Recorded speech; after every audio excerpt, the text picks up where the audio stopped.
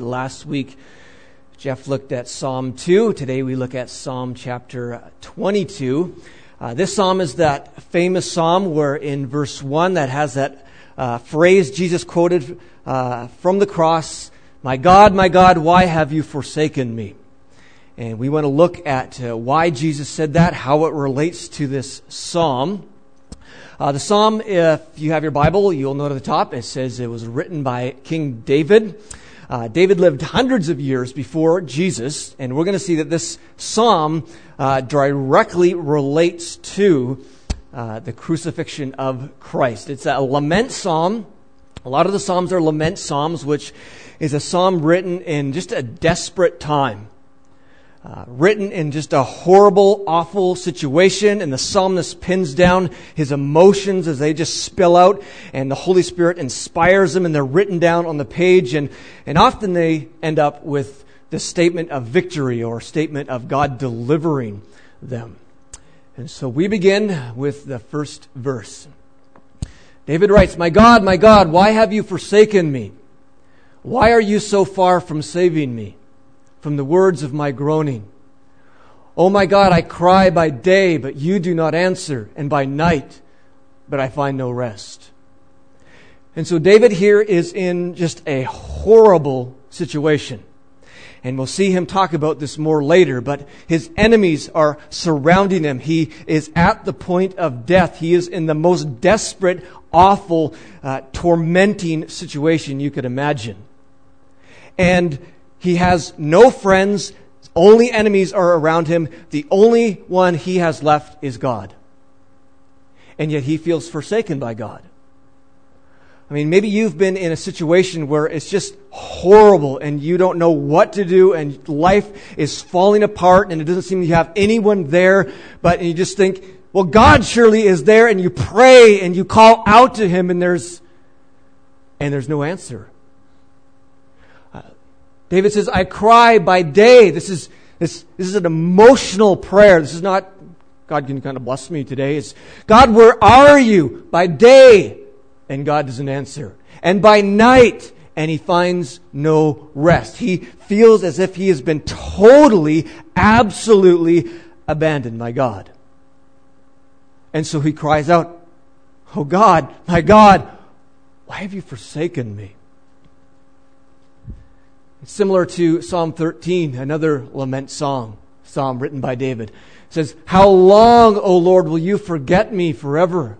How long will you hide your face from me? How long must I take counsel in my soul and have sorrow in my heart all the day?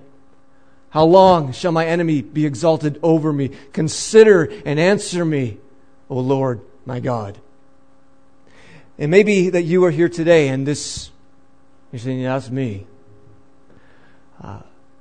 I'm in a desperate situation. And I've been praying that God would help me, that God would heal me, that God would deliver me, that God would do something big in my life, and he just seems far. In verse 3, David, still in the midst of this darkness, in this horrible situation, still understands that God is big and God is able. He says, yet you are holy, enthroned on the praises of Israel. In you our fathers trusted. They trusted, and you delivered them. To you they cried and were rescued. In you they trusted and were not put to shame. He thinks that, yes, God, you are still sovereign and you've worked miracles in the past, but he's probably asking, well, what about me? I mean, you've probably been there. I've been there where you're in this horrible situation and you're, God, where are you? Would you rescue me? Would you do a miracle? And you open up the Bible, you see these miracles, say, God, would you do that for me? Why aren't you doing that for me? And so, again, he's crying out, my God, why have you forsaken me? I'm abandoned. Would you help me? And then he expresses how he's feeling. He says, but I am a worm and not a man. The phrase literally means, I feel unhuman. He feels like he's not even human. No better than an earthworm that has been stepped on in the ground. And the reason is, he says, he's scorned by mankind and despised by the people. All who seek me mock me. They make mouths at me. That's horrible statements and awful faces. They wag their heads. He trusts in the Lord. Let him deliver him. Let him rescue him, for he delights in him. So his enemies are wagging their heads at David, shaking their heads. They're in disgust at him. And they're saying to David, "Oh, so you worship God, do you? Wow, great God you have. You say that God loves you? Look at your life. It's pathetic." And David is just thinking about the situation. He says, "I'm no better than a worm. I don't even feel like I'm human. I am in such an awful situation. My God, why have you forsaken me?" David cries out. And then he says, "Yet you are he who took me from the womb. You made me trust in you at my mother's breast. On you I was cast from birth, and from my mother's womb you have been my God. Be not far from me, for trouble is near, and there is none to help." David's saying, I've always walked with you, God. I've tried to please you. Where are you? Like you might say to a good friend, "I'm in a horrible situation. We've been friends forever. Why weren't you there for me? God, why aren't you there for me?" David says. And then he describes his situation. He says, "Many bulls encompass me. Strong bulls of Bashan surround me. They open wide their mouths at me like a raving and roaring lion." David describes his enemies like animals. His enemies are so horrible and awful that this poetic idea, he says, is they're like wild beasts. He says, "I am poured out like water." Like you take a bucket and just chuck it out in your backyard. That's how David feels. And he says, "All my bones are out of joint, and my heart is like wax. It is melted within my breast." I mean, he's emotionally done. You ever been there where you're just emotionally done? Your heart is just like, it's hard. It's like wax, he says. And then he says, "My strength is dried up like a potsherd." It's a broken piece of pottery that's chucked out into the desert. He's got no strength left, physically, emotionally. He's thirsty and hungry. "My tongue sticks to my jaw." There's just no liquid left in his body. And then he says, "You lay me in the dust of death." And then he says, "For dogs encompass me, a company of evildoers encircles me. They have pierced my hands and feet. I can count all my bones." And perhaps David is saying that he's either so hungry that he can actually see his bones. His enemies have been after him for so long that he can start counting his bones. Or he is figuratively talking about these animals, these horrible beasts that are tearing his flesh apart, and he can actually see his bones. "I can count my bones," he says. "They stare and gloat over me. They divide my garments among them, and for my clothing they cast lots." In other words, the enemies have surrounded David. They know he's going to die, so already they're saying, "I want his shirt. I want his pants. I'd like those Nike shoes right there," right? They know he's going to die. So they're already deciding who is going to get his clothes. "But you, O Lord, do not be far off." Again, he cries out, "O you, my help, come quickly to my aid. Deliver my soul from the sword, my precious life from the power of the dog. Save me from the mouth of the lion." And then he continues in the psalm, but we're going to stop there because you've probably already noticed that this, in many ways, describes the crucifixion.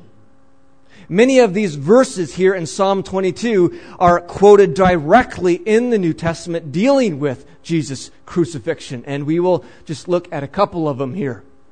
Psalm 22, 6-7.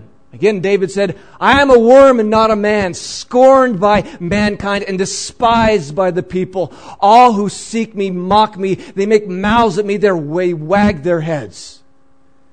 Isaiah, talking about Jesus, said, "He had no form or majesty that we should look at him, and no beauty that we should desire him. He was despised and rejected by men, a man of sorrows and acquainted with grief. And as one from whom men hide their faces, he was despised and we esteemed him not." And you go to the New Testament and you see that people were shaking their heads at Jesus, mocking Jesus, spitting in his face, beating Jesus. And you could imagine, because remember, Jesus is not only fully God, but he's fully man. And as a man, you could imagine that Jesus felt like a worm. That no one was there for him. Everyone had deserted him. And then the psalm goes on and say, all who seek me mock me. They make mouths at me. They wag their heads, saying this, he trusts in the Lord. Let him deliver him. Him rescue him, for he delights in him. And then in Matthew, same idea. Those who passed by derided him, wagging their heads. Same phrase. So also the chief priests with the scribes and the elders mocked him, saying, he saved others. He cannot save himself. He is the King of Israel. Let him come down now from the cross and we will believe him. He trusts in God. Let God deliver him now if he desires him. It's the same. The enemies are mocking Jesus. You talk about being the Son of God, the Son of Man. You talk about this relationship with your Father. Well, where is he? Just call on that power. Come down from the cross and then we'll believe in him, in you. They're mocking him. They're despising Jesus. And then Psalm 22, 14 to 15. David says, I am poured out like water, and all my bones are out of joint. And again, David here, as he's writing his own experience by the inspiration of the Holy Spirit, is prophetically speaking about the cross to come, the one who would totally fulfill this. And perhaps Jesus, as historically speaking, that some people when they were hanging on the cross in that awkward position, their shoulder would come out of joint. And of course, my heart is like wax. It is melted within my breast that Jesus emotionally would have been done. This tormenting experience. And then my strength is dried up like a potsherd and my tongue sticks to my jaws as Jesus cried out on the cross, I thirst! Because he was so dry, so thirsty that his tongue would stick to his jaw and you lay me in the dust. Jesus was ready to die. For dogs encompass me, the psalm says. A company of evildoers encircles me. They have pierced my hands and feet. And this absolutely happened to Jesus, where his hands and feet were pierced as he was nailed to the cross. I count all my bones. Maybe speaking of the fact that none of Jesus' bones are broken, or the fact that every single bone probably ached like crazy. They stare and gloat over me. And this may have been literally fulfilled because historically, a lot of people actually crucified, not way up in the air as often depicted, but at eye level. So all your enemies could come and look you directly in the face and spit in your face and say, you are pathetic. And perhaps Jesus was crucified at eye level, and so his enemies came and looked at him right in the eye and said, so you're the Son of God, are you? And they divide my garments, the psalm says, among them. And for my clothing they cast lots. And that is directly quoted in the New Testament. John 19. When the soldiers had crucified Jesus, they took his garments and divided them into 4 parts. 1 part for each shoulder. Also his tunic. But the tunic was seamless, woven in one piece from top to bottom. They said to one another, let us not tear it, but cast lots for it to see whose it shall be. This was to fulfill the scripture, which is Psalm 22, which says, they divided my garments among them, and for my clothing they cast lots. And then there's lots of other stuff in that psalm, but let's focus in on this verse, Psalm 22:1. Jesus cried out. In Matthew 27, it says, now from the 6th hour, that's noon, there was darkness over the land until the 9th hour, 3 p.m. when Jesus died. And so the whole land becomes dark. Because this is the most evil act that ever happened in history. Where Jesus, the Son of God, was crucified. And about the 9th hour, Jesus cried out in a loud voice, saying, so when he shouts this, he is not just kind of mumbling it. And some people say, well, the reason Jesus said, my God, why have you forsaken me, is because he was simply quoting Psalm 22 so that when people heard it, they would look at Psalm 22 and say, oh, that was about you. And that might be partly true.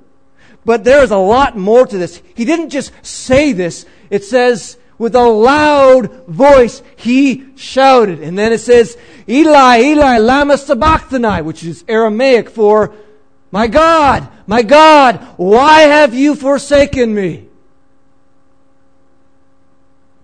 Jesus had been relatively silent up until this point.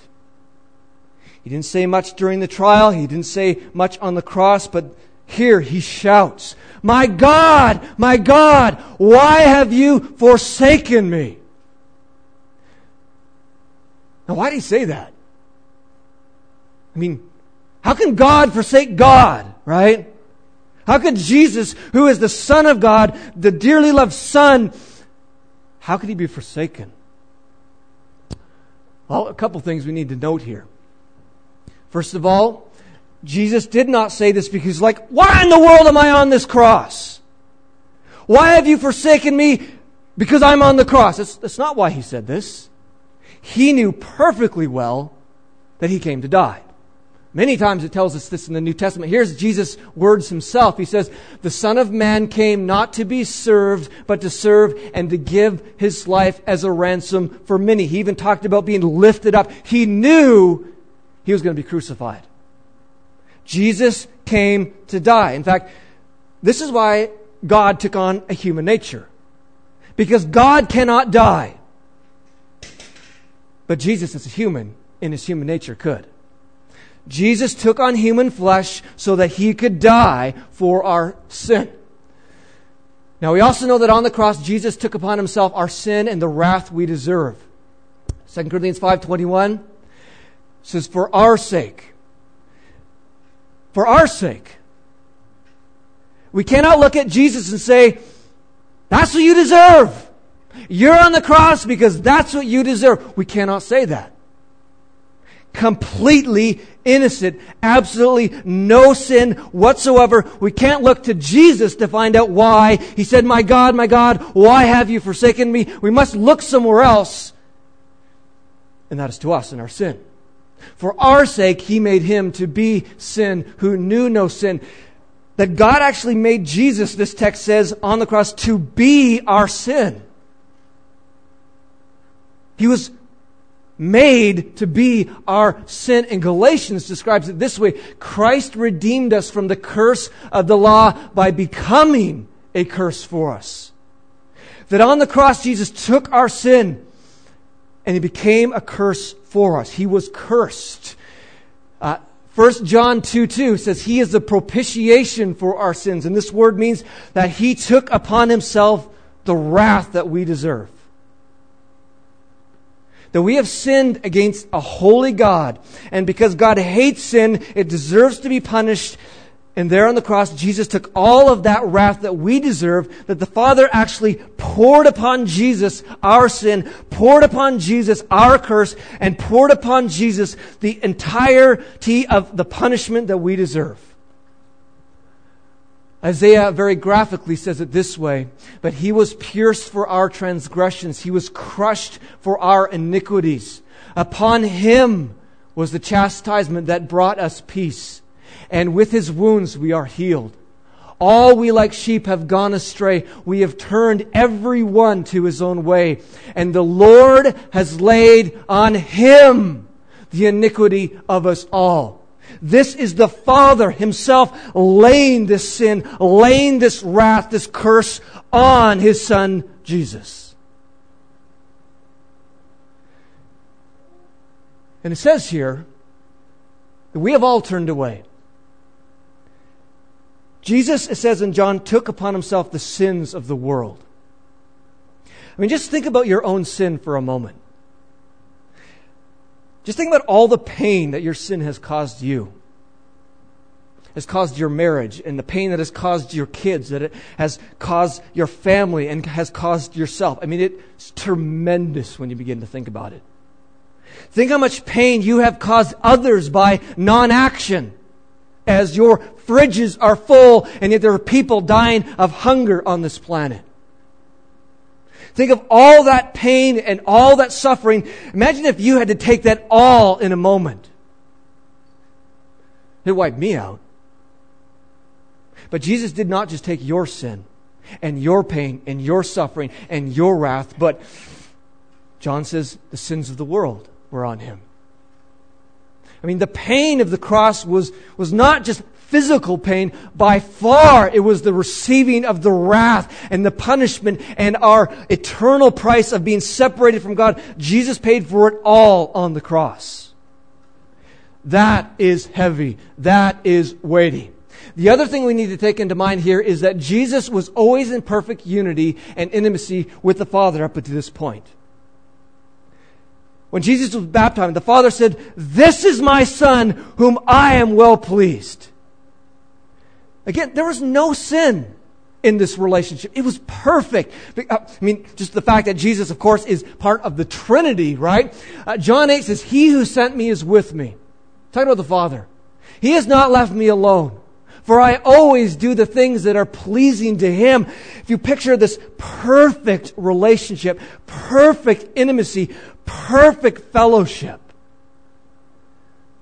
But then something happened on the cross. Jesus is on the cross, and all of a sudden the Father begins to pour upon Him our wrath. The Father begins to pour on Jesus our sin. The Father begins to pour on Jesus our curse. And there's a mystery to this. We don't know all how this happens. I mean, definitely God did not cease. Jesus did not cease to be a part of the Trinity. There was always unity there. God cannot cease to be God. But Jesus as a man. Remember, Jesus is not like a Superman. He was fully human. Human emotions, human pain, human frustrations. And for the first time in His life, there is something where His intimacy with the Father is lost. Where this relationship somehow between Jesus as a man and God the Father is broken. And the words He uses to describe this are, my God, why have you forsaken me?" Before this, the only one that Jesus had left was the Father. I mean, you go back to the beginning of the Gospels, the crowds were huge. And then the closer you get to the cross, the crowds get smaller and smaller until there's 12 in the upper room. Judas goes, there's 11, and then they flee, and then there's Peter, and then he flees, and only the Father is left. And then in this moment, Jesus feels as if He has been deserted by the Father. So again, He cries out, my God, why have you forsaken me?" Spurgeon said this, "Remember also that our blessed Lord had lived in unbroken fellowship with God, and to be forsaken was a new grief to Him. He had never known what the dark was till then. His life had been lived in the light of God. His fellowship with the Father was of the highest, deepest, fullest order, and what must the loss of it have been? We lose but drops when we lose our joyful experience of heavenly fellowship, and yet the loss is killing. But to our Lord Jesus Christ, the sea was dried up. I mean, His sea of fellowship with the infinite God." I was thinking about this and saying, this was the nightmare situation for Jesus. That this perfect unity, this perfect fellowship somehow mysteriously was interrupted as He took upon Himself the sin and the wrath, and He's just done emotionally. He's done physically. He just cries out, "God, why have you forsaken me?" And I begin to think about us. Why are we like that? Why is it when we begin to lose a little bit of our intimacy with the Father, we sometimes just don't even give a rip?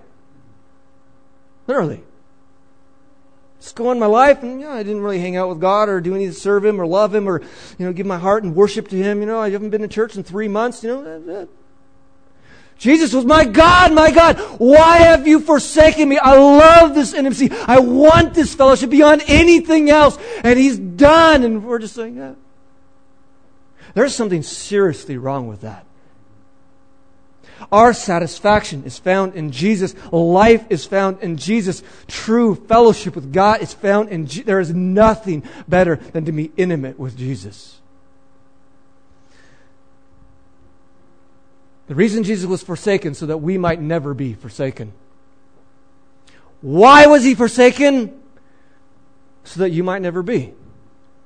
That's what the author of Hebrews writes. He has said, "I will never leave you nor forsake you." Romans says, "Who shall separate us from the love of Christ? Shall tribulation or distress or persecution or famine or nakedness or danger or sword? For I am sure that neither death nor life, nor angel, nor rulers, nor things present, nor things to come, nor powers, nor height, nor depth, nor anything in all creation will be able to separate us from the love of God in Christ Jesus our Lord. And Jesus, of course, said in the Great Commission, I am with you always. Jesus was forsaken so that you never have to experience what He experienced. Jesus took upon Himself the wrath of the Father so that you might never have to experience the wrath of the Father. Jesus took upon Himself our punishment for our sin so that we might never have to be punished for our sin. Jesus died so that we might have new life, forgiveness, freedom, true satisfaction, true joy. Everything we truly need for life is found in Jesus. And if you don't have a relationship with Jesus, you more than anybody should be crying out, my God, where are you? Now what happened to David? I'm going to wrap up this psalm. God did answer David's prayer. In verse 21 to 23 of Psalm 22, it says, you have rescued me from the horns of the wild oxen. David, in the end of this horrible, miserable situation where he felt abandoned by God, is finally rescued. God steps in, He delivers him, and he's thrilled. And so he says, I will tell of your name to my brothers in the midst of the congregation. I will praise you. You who fear the Lord, praise Him. And he finishes off the psalm with just telling everybody, just worship the Lord. He's awesome because He answered my prayer.